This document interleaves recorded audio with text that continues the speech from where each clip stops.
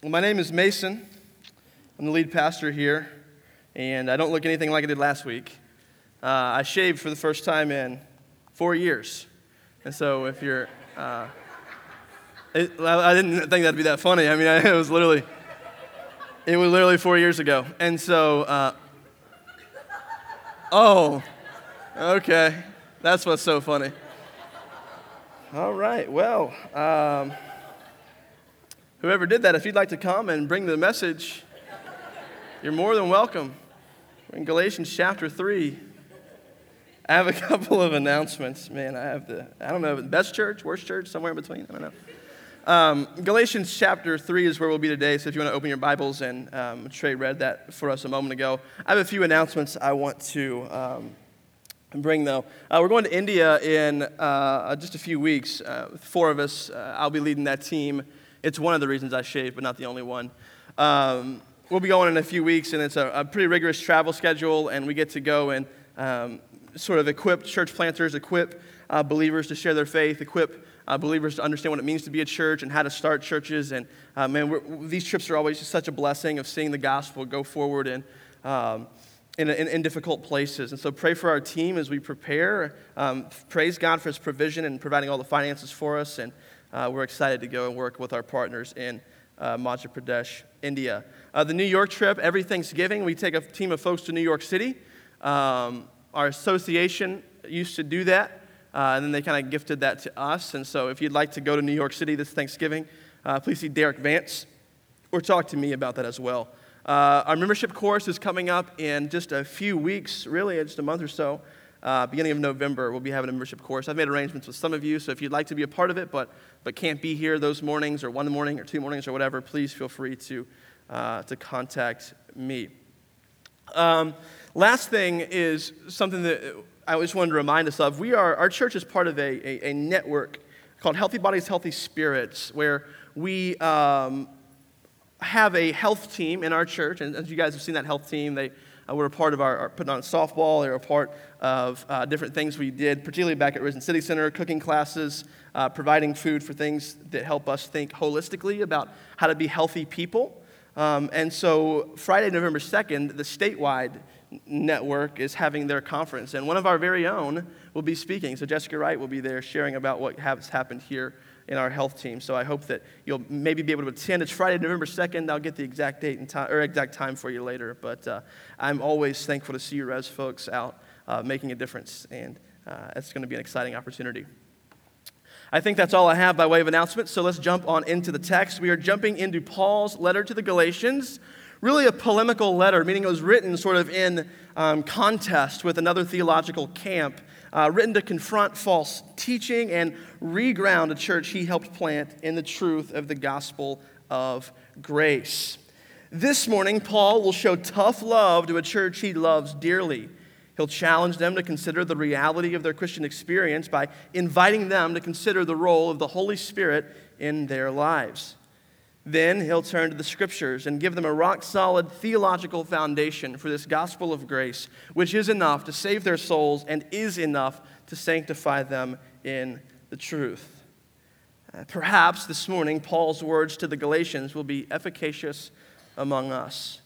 I don't so much have a thesis, a point I want to prove this morning, so much as the Lord's laid on my heart a series of things I hope happen in these next few moments.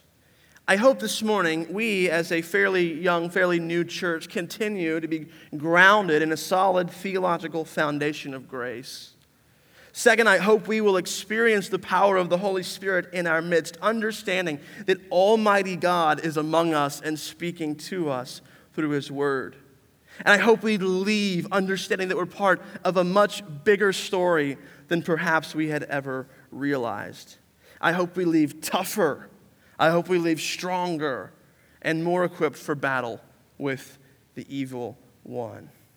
So, sons and daughters of Abraham, would you join me in God's holy word and consider your life as part of the greatest story ever told?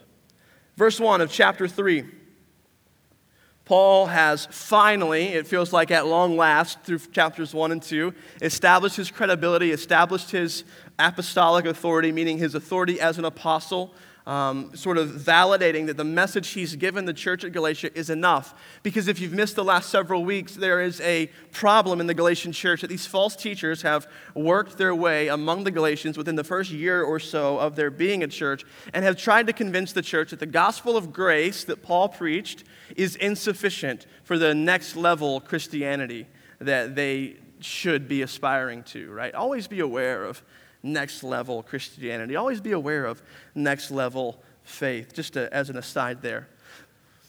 But these false teachers have questioned Paul's authority, they've questioned Paul's doctrine, they've questioned Paul's story, and they are trying to convince the Galatians, a largely Gentile church, well, a racially mixed church, but with a lot of Gentiles in it. They're trying to convince the Gentiles, that just means non-Jews, that to be a Christian, yes, you have to believe that Jesus Christ lived, died, rose again. Yeah, you got to believe that. Yeah, you're saved by grace, whatever. But you're also saved by works. And so if you want to be a Christian, Galatians, what you really need to do is take circumcision. What you really need to do is follow this Jewish dietary law. What you really need to do is begin following these holidays and customs of the Jewish people. And Paul is saying if you add something to the gospel of grace, you're nullifying the gospel of grace. And the sinners aren't the Gentiles, but the sinners are the people who are trying to construct their own ethical system instead of submitting to God's gospel of grace as received in Jesus Christ. And so finally in chapter 3, he is addressing the Galatians head on. He feels like he has laid all the necessary groundwork. And here we go, verse 1. O foolish Galatians, who has bewitched you? It was before your eyes that Jesus Christ was publicly portrayed as crucified. Just so you know where we're going, verse 1 is sort of its own thing in the address. We're going to dig into that. Then verses 2 through 5 are another thing. We'll call it consider your experience. And then verses 6 through 9, Paul challenges us to consider Abraham. So if you're a note taker or just want to know where I'm at throughout, those are sort of the three parts of the sermon this morning. O foolish Galatians, perhaps in exasperation, who has bewitched you? That word bewitched in the Greek is what we call a hexolegomena, which means it's the only place it appears in the entire New Testament. And that word bewitched kind of has this supernatural vibe to it, right? That Paul is presenting the Galatians as sort of in the middle of this supernatural fight, right? There is a spiritual battle going on, and the church at Galatia is caught in the crosshairs of this sinister supernatural plot. O foolish Galatians, who has bewitched you? It's introducing this idea that it's not just the Galatians who have accepted false doctrine. It's not just their fault, but they're also caught up in a greater plot. They're also caught up in a greater scheme. And that is that there is an evil one who is desiring and actively seeking to lead the Galatians astray. This language vividly reminds us that even as we sit here this morning in Charleston, West Virginia, there is a spiritual battle going on. There is an enemy who seeks to steal, kill, and destroy. Many commentators note that because of the case Paul uses when he says, who has bewitched you, has would correspond to a singular word, that he's talking about Satan, he's talking about the enemy, he's talking about the devil, that who has bewitched you? Is this language too harsh? Is it too harsh for Paul to say, foolish Galatians, who has bewitched you? I think perhaps the language would be too harsh if the stakes weren't so high. Paul needs to employ something more than just mushy sentimentality because lives and eternities hang in the balance. Church, we're reminded that you have to be confronted with your folly before you're able to see the truth. The wise man turns from his folly, but the fool refuses to see it. Perhaps if the Galatians received this letter, the healthy thing to do, the right thing for them to do was hear these words from the apostle, realize the severity of their sway from the truth, and repent and turn to God. And thankfulness to Paul and thankfulness to God that they've been guided back into the way of the Lord. I think that how you take being told that you're wrong is an indicator of your spiritual health. how we handle being told we're wrong, how we handle realizing that I've done wrong, I've believed wrong, I've thought wrong, I need to turn from that. When a loving brother comes to us, and that how we handle that situation is one indicator of our spiritual health. Paul wonders, Galatians, where have you gone wrong? You've heard the gospel message. How can these people trip you up like this? In your mind's eye, Jesus was just impaled at the cross of Calvary. The church isn't questioning that it happened. The church is questioning why it happened. And Paul is making clear that this leaves them on unstable ground. My favorite definition of the gospel is the Christ event. The Christ event, his coming, his living, his dying, his rising, his ascending, the Christ event, and the God-given facts thereof. They're not questioning the Christ event, but they're questioning the God-given facts thereof. The apostle then is speaking right to the problem the Galatians are having, and he is unlikely to be voted the most popular Christian in Galatia, but he is too concerned with the spiritual health of the Galatians to care. A related question to ponder: am I more concerned with being liked, or am I more concerned with loving my brother? Perhaps that's an evergreen question in Christian community. We transition. Now, Paul is going to begin his argument where he seeks to win the Galatians back to right doctrine, right life, right believing, all these things, by appealing to their Christian experience. In verse 2, let me ask you only this. Did you receive the Spirit by works of the law or by hearing with faith? Verse 3, are you so foolish? Having begun by the Spirit, are you now being perfected by the flesh? Did you suffer so many things in vain, if indeed it was in vain? Verse 5, does he who supplies the Spirit to you and works miracles among you do so by works of the law or by hearing with faith? We'll stop there because 6 transitions to his next sort of line of argumentation. So in this text, Paul, we see, is just asking a series of rapid-fire questions, all of which the Galatians would answer on the basis of their experience. And at the heart of each question, what Paul is getting at is this dichotomy between between flesh and spirit, between faith and works, between flesh and spirit. The question essentially is this: did you receive the Spirit by works of the law or by hearing with faith? So Paul is essentially saying, think back to when I was among you, and when I was sharing the gospel, and when you believed the gospel, and then when you became Christians, and when you started gathering together weekly, and you started taking the supper together, you started eating your meals together, you started loving one another, you started confessing sin to one another, you started living as Christians in the everyday stuff of life. Think back to when that started. What prompted that? Was that prompted by me coming with this legal code and reading it to you, and then you hearing that code and saying, okay, now let's go and do this? No, what happened, Paul says, is I preached the gospel to you, and when I preached the gospel to you, you believed the message I was preaching, and when you believed the message I was preaching, the Holy Spirit came upon you, and the Spirit indwelt you, and the Spirit was the one who brought you together. The Spirit's the one who took people who would on earth just normally not be friends and made them friends. The Spirit is the one who started changing the things you care about, the things you love, who started glorifying Christ through you. It was the Spirit of God who did this. It wasn't works of the flesh. Works of the flesh had nothing to do with how you've gotten to this point. Did you receive the Spirit by works of the law or by hearing with faith? His answer is assumed, so he asks another rhetorical question: are you so foolish? Of course the answer is by hearing with faith. Paul's reminding the Galatians that you have received the Spirit by faith. Let's back up just a second and think about the basics of the Christian life, right? What does it mean to receive the Spirit? What does the Spirit of God do in the Christian life? He does many things. Right? He reveals the gospel to us.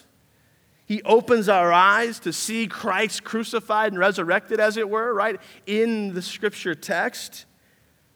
The Spirit of God regenerates us. He takes our hearts and our souls that only care about ourselves and our own promotion, and he changes it. He replaces our heart of stone and replaces it with a heart of flesh.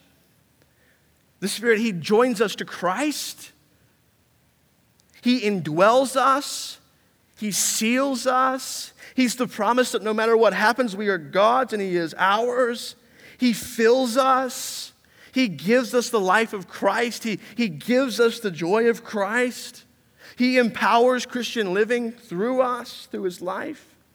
And most importantly, he leads us to confess Jesus as Lord and glorify him. Just as Jesus came to glorify the Father, the Spirit came to glorify the Son, and the Spirit dwells in God's people, that together we may glorify Jesus so that all the world may know that he is Lord and he is sent by God the Father for the salvation of the world.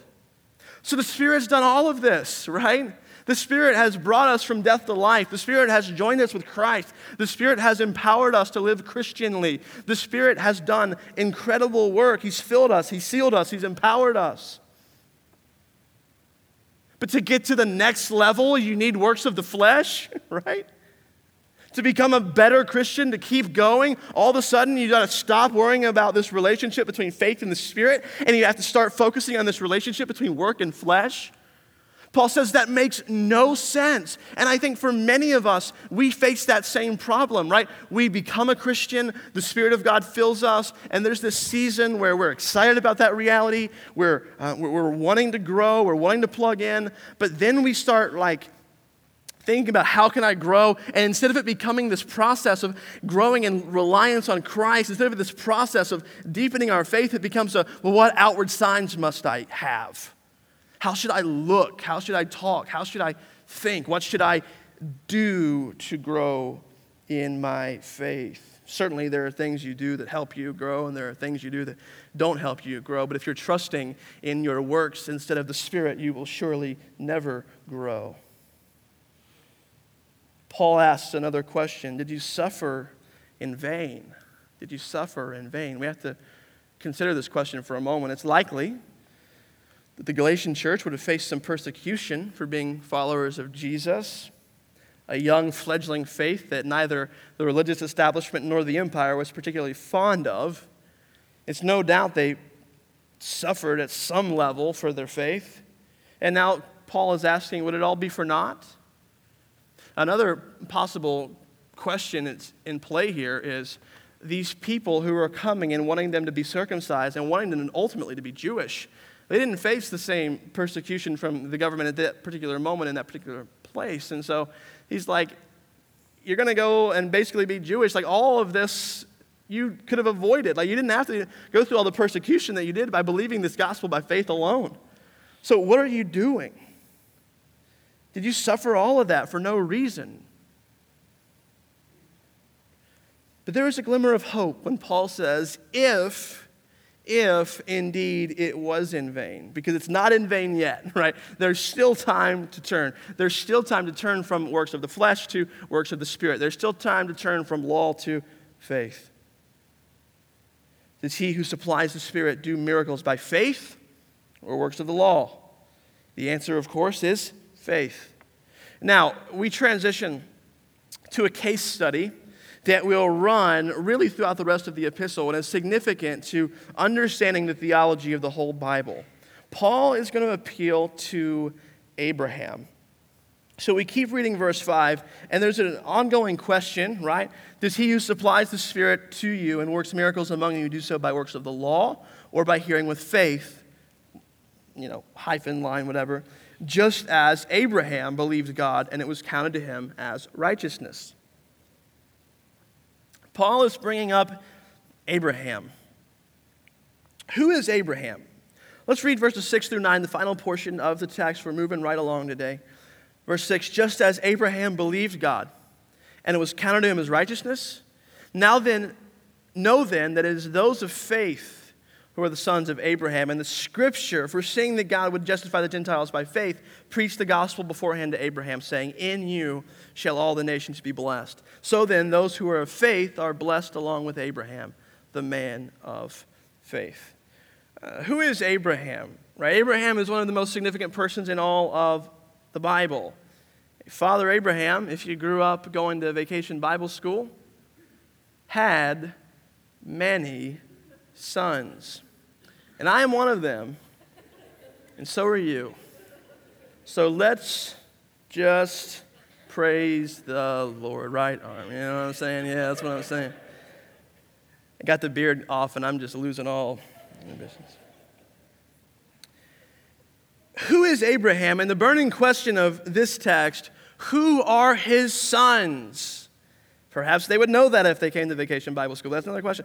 Abraham's story is told in Genesis chapters 11 through 25. And Genesis 12 begins like this. Now the Lord said to Abram, go from your country and your kindred and your father's house to the land that I will show you. And I will make of you a great nation, and I will bless you and make your name great, so that you will be a blessing. I will bless those who bless you, and him who dishonors you I will curse. And in you, Abram, in you, all the families of the earth shall be blessed. The wandering Aramaean, Abram, was called to leave the city of Ur and become the patriarch of God's very own people and enter into a land that he had not seen. And through Abraham, God would create a people to be a blessing to all the nations. Of course, the story of the Old Testament is the story of the people that God created through the lineage of Abraham. And Jews understood this, and they were proud of this. But Paul will teach us that that's not where the story ends. Paul will teach us that God had a much bigger picture in mind than one nation in one particular place. According to Jewish sort of interpretive exegetical traditions, Paul's opponents, those false teachers in Galatia, had worked their way among the people of Galatia, and they had probably been saying something like this about Abraham. So, you want to become a Christian? Great. We will show you how to become a Christian, a son of Abraham. You must receive the seal of circumcision, the true sign of God's covenant with his people, and you must keep the commands of the law, because this is what our father, our patriarch, our progenitor, this is what Abraham did. And it was against this orthodoxy, right? It was against this way of thinking about Abraham that Paul provides his own interpretation, which isn't his own. It is God's interpretation of the Abrahamic experience. So against this backdrop of those who have come among the church and said, so, you want to be Christians? You want to be in the lineage of Abraham? Well, let me show you how to be in the lineage of Abraham, because it's in Abraham's lineage that all the nations of the world will be blessed. And so if you want to be like that, right, you have to do what Abraham did. You have to take circumcision. You have to follow the law. You have to do all these things that Abraham would eventually do in his life. Against that, Paul responds perhaps with something like this. So, being a son of Abraham is a big deal, eh? He's not Canadian, but... So, being a son of Abraham is a big deal. How was he declared righteous in the first place? Because he left everything in Ur? Because he took circumcision? Because he kept the law? Because he was eventually willing to sacrifice his own son? No. He was made righteous before he did any of that. God called him before he did any of that. He was made righteous, he was chosen by God simply because he believed God. Abraham's faith was credited to him as righteousness long before he had ever even heard the word circumcision or law. Sure, he became the father of the Jews, but he was chosen by God and justified before God. You guys are going to love this, right? As a Gentile. Ultimately, Paul is saying, your father, the one you look back to, the one you're appealing to, his story doesn't mean what you think it means. He was chosen by God. He was justified before God. But it wasn't because of his law keeping. It wasn't because of how bold he was to leave his home and go to a new one. It wasn't because of any of these things. It was because of his faith. Who are the sons of Abraham then? Verse 9, those who are of faith are blessed along with Abraham, the man of faith. Paul's reminding the church, he's teaching the church, who are the sons of Abraham in this scenario? It's those of faith. Those of faith, that is his lineage. Paul elaborates on this in Romans 4, and I wasn't going to go there, but it's really, really good. So let's look over there for just a second in Romans 4, if you have your Bibles. In the whole chapter, basically what is going on here is Paul is teaching the same idea, but he's going into greater detail, and he spends the whole chapter doing it. So perhaps this week or this afternoon, it'd be good to sit down and read Romans 4 with this sort of overarching story that we're introducing today, sort of fresh on your mind. The beginning of Romans 4, Paul says, "What then shall we say was gained by Abraham, our forefather, according to the flesh? For if Abraham was justified by works, he has something to boast about, but not before God. For what does the Scripture say?" What does the Scripture say, Paul asks? "Abraham believed God, and it was counted to him as righteousness." Verse 4, "Now to the one who works, his wages are not counted as a gift, but as his due." If you work and you get paid, it's like, oh, thank you so much. No, you earned it. You deserved it. "And to the one who does not work, but believes in him who justifies the ungodly, his faith is credited to him as righteousness. Just as David," he's always grounding this in the Scripture. "Just as David also speaks to the blessing of the one to whom God counts righteousness apart from works." We'll stop there for just a moment. No, let's not stop there. Go to verse 18 in chapter 4. I love how Paul describes the faith of Abraham. And it's one of those things that I've written in like the notes of all of my Bibles, like, man, I want a faith like this, right? In chapter 4, verse 18, "In hope," of Romans, "in hope he believed against hope that he should become the father of many nations, as he had been told." He said he believed against hope, like it was impossible. It wasn't going to happen. It was unlikely in the world's eyes. It wasn't unlikely in the world's eyes. It was impossible in the world's eyes. In hope, he believed against hope that he should become the father of many nations. Keywords, as he had been told. God defines the limits of possibility and impossibility. "So shall your offspring be." Verse 19, "He did not weaken in faith when he considered his own body, which was as good as dead, since he was about 100 years old, or when he considered the barrenness of Sarah's womb." His wife couldn't have a baby, but yet through his lineage, there was supposed to be a blessing to all nations, right? You see the perhaps temptation to distrust God in that scenario. Verse 20, "No unbelief made him waver concerning the promise of God, but he grew strong in his faith as he gave glory to God." Verse 21, "Fully convinced that God was able to do what he had promised." No unbelief made him waver concerning the promise of God, but he grew strong in his faith as he gave glory to God. Fully convinced that God was able to do what he promised. I don't want to live a half-hearted kind of faith, you know? I don't want to live, I guess God could do that if he wanted to. I guess God could use me to love the people in my life. I guess God wants me to be free from this sin or that sin. I guess God wants me to do this. I'm fully convinced that the Spirit in us is more than enough to accomplish the will of God in us and through us. And before we close up shop, I want to note one thing in this last section about how Paul talks about the Scriptures. Look in verse 8. And the Scripture, "Foreseeing that God would justify the Gentiles by faith, preached the gospel beforehand to Abraham." The Scripture, foreseeing, the author of the Bible is divine, right? Foreseeing what would happen in the fullness of time.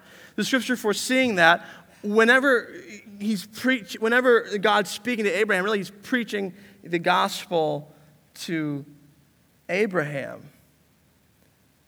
The Scripture preached the gospel thousands and thousands and thousands and thousands of years before the Christ event took place. This will be a refresher for many of you, but for many of you, we need to understand this morning that the gospel doesn't exist as like a chapter of the Bible, right? It's not like all these Old Testament facts. Like, you don't go to Genesis and say, okay, what I want to know right now is how old the world is. So I'm going to go to Genesis. And the whole purpose of Genesis is to show me how old the world is. No. That's not the purpose of Genesis. Can Genesis lead us to know how old the world is? Yeah, sure. Do godly people disagree about how old the world is? Yeah, sure. But you don't just go say, oh, I need a case study on morality. Let me open up to an Old Testament story. Oh, I need a random story about conquering kings. Let me open up to this story. The Bible isn't just this random collection of stories that don't mean anything. The Bible is the story of God. And the thread of redemption runs its way through the entire Bible. And Paul is saying that whenever Abraham was called by God, God was preaching the gospel to Abraham. That God had in mind not just the formation of the Jewish people to live in a promised land, but God had in mind the redemption and restoration of humanity through the cross of Jesus Christ. The gospel isn't just one little chapter in the Bible. The gospel is the theological heart of the Bible, which is a collection of writings written over thousands of years by dozens of people that are all going somewhere. Every page of the Old Testament, from the very beginning through the ups and downs of the human experience, through the waywardness of God's people, every page is weaving us closer and closer to Golgotha, the hill which Christ would ascend with his cross. The Old Testament canon, the writings of the apostles, these were divinely inspired by God. What we have when we open our Bibles is the story of God. So when we read, Paul can say to us, just like he said to the Galatians, was it not before your eyes that Christ was portrayed as crucified? Worship team, if you would come on up. Though written across thousands of years by dozens of people, the unifying thread of redemption weaves its way through every page. Tim Keller is a pastor in New York City, and he is extremely, extremely gifted, and he's been helpful to the church today in this sort of Christ-centered hermeneutic, where we'd argue something like this, that Jesus is the true and better Abraham who left his home in glory and came to earth, right? Jesus is the one through whom all blessing would come to the world. Now, there's one passage of Scripture. Go ahead and flip over there. We'll use our Bibles today, and we'll actually turn in them and stuff. Luke 24 is the resurrection of Christ, and there's a story that I love to preach in there. Jesus has died. He's been resurrected. And he is about to join a guy named Cleopas and his buddy on this 7-mile walk to Emmaus, a little village outside of Jerusalem. And they're walking together, and they're chatting about all that had taken place. And it's so funny. It's like comical when you read the text, because Jesus literally walks up beside him, and they're like talking. He's like, what are you talking about? And he's like, have you been under a rock? You know, like, Jesus, right? This guy, it's all anyone's talking about, you know? He's like, what things, you know? What are you talking about? And so they begin to tell him, you know, this guy came. We thought he was the one, you know, we thought he was this great prophet. We thought he was the one who would deliver us from our sins. Verse 21, we had hoped he was the one to redeem Israel. And besides all this, now it's the third day since all this has happened. Some of our women of our company, they amazed us. They were at the tomb early in the morning, and when they didn't find his body, they came back saying they'd seen a vision of angels who said he was alive. Some of those who were with us went to the tomb, and they found it just as the women had said, but they didn't see him. And Jesus said to them,